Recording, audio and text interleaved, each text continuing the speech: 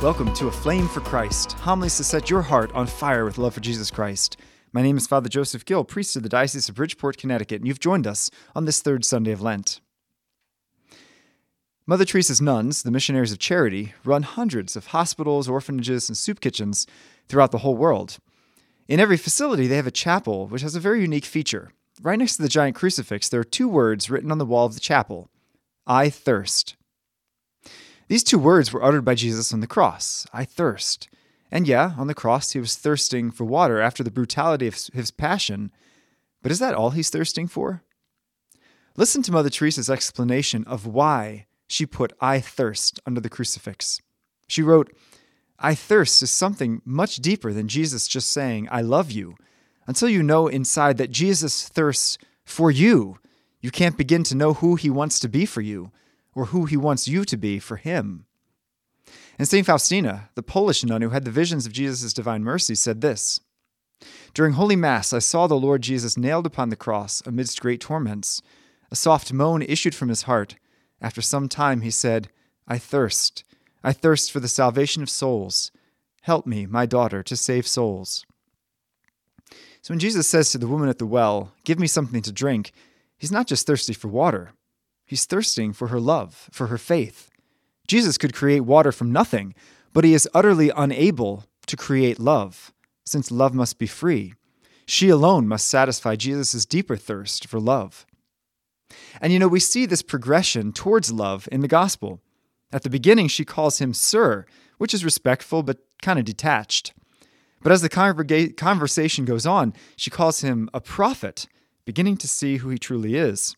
But finally, she recognizes him as the Messiah, the Christ, and is so convinced of this truth that she rushes into town, bringing others to Christ. He loves her and thirsts for his love in return, even while she's still a sinner. Clearly at the beginning of this gospel, she's a loose woman who sleeps around. But this is truly living out what St. Paul says in the second reading, that God showed his love for us in that while we were still sinners, Christ died for us.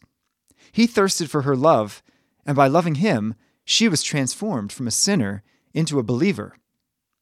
But why does Jesus thirst for our love? He certainly doesn't need us, right? He's God, he's divine.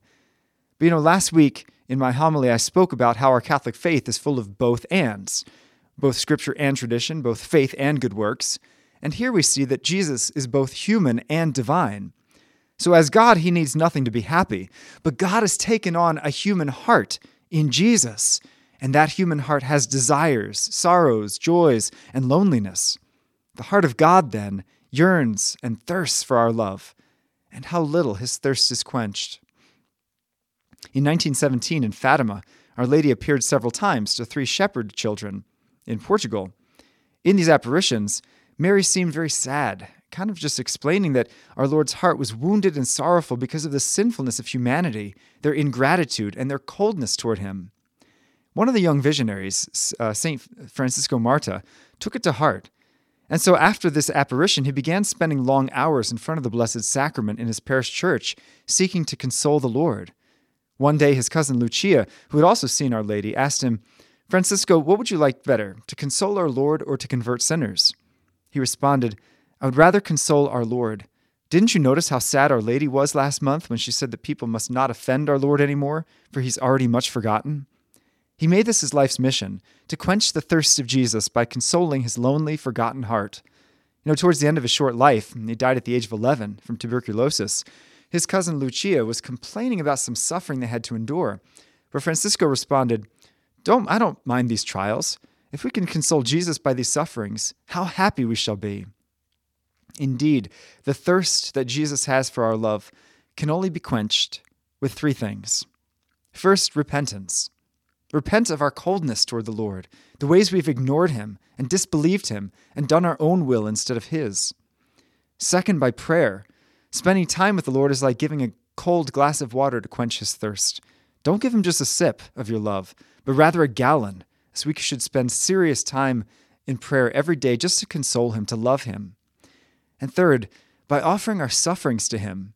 In whatever suffering we endure throughout the day, we can say, Lord, I offer this suffering to become an act of love to you. Use it to quench your burning thirst for souls and for love.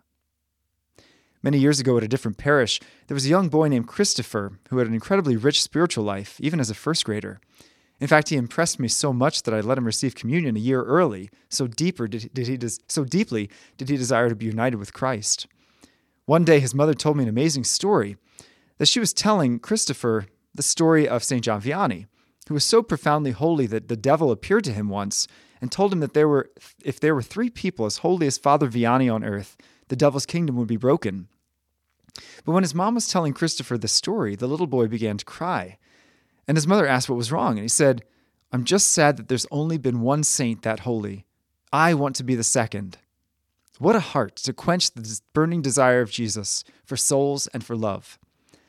I can't help but think that Jesus grows thirstier by the day as our world becomes more and more indifferent to him. Will you quench his thirst with repentance, prayer, suffering, and love?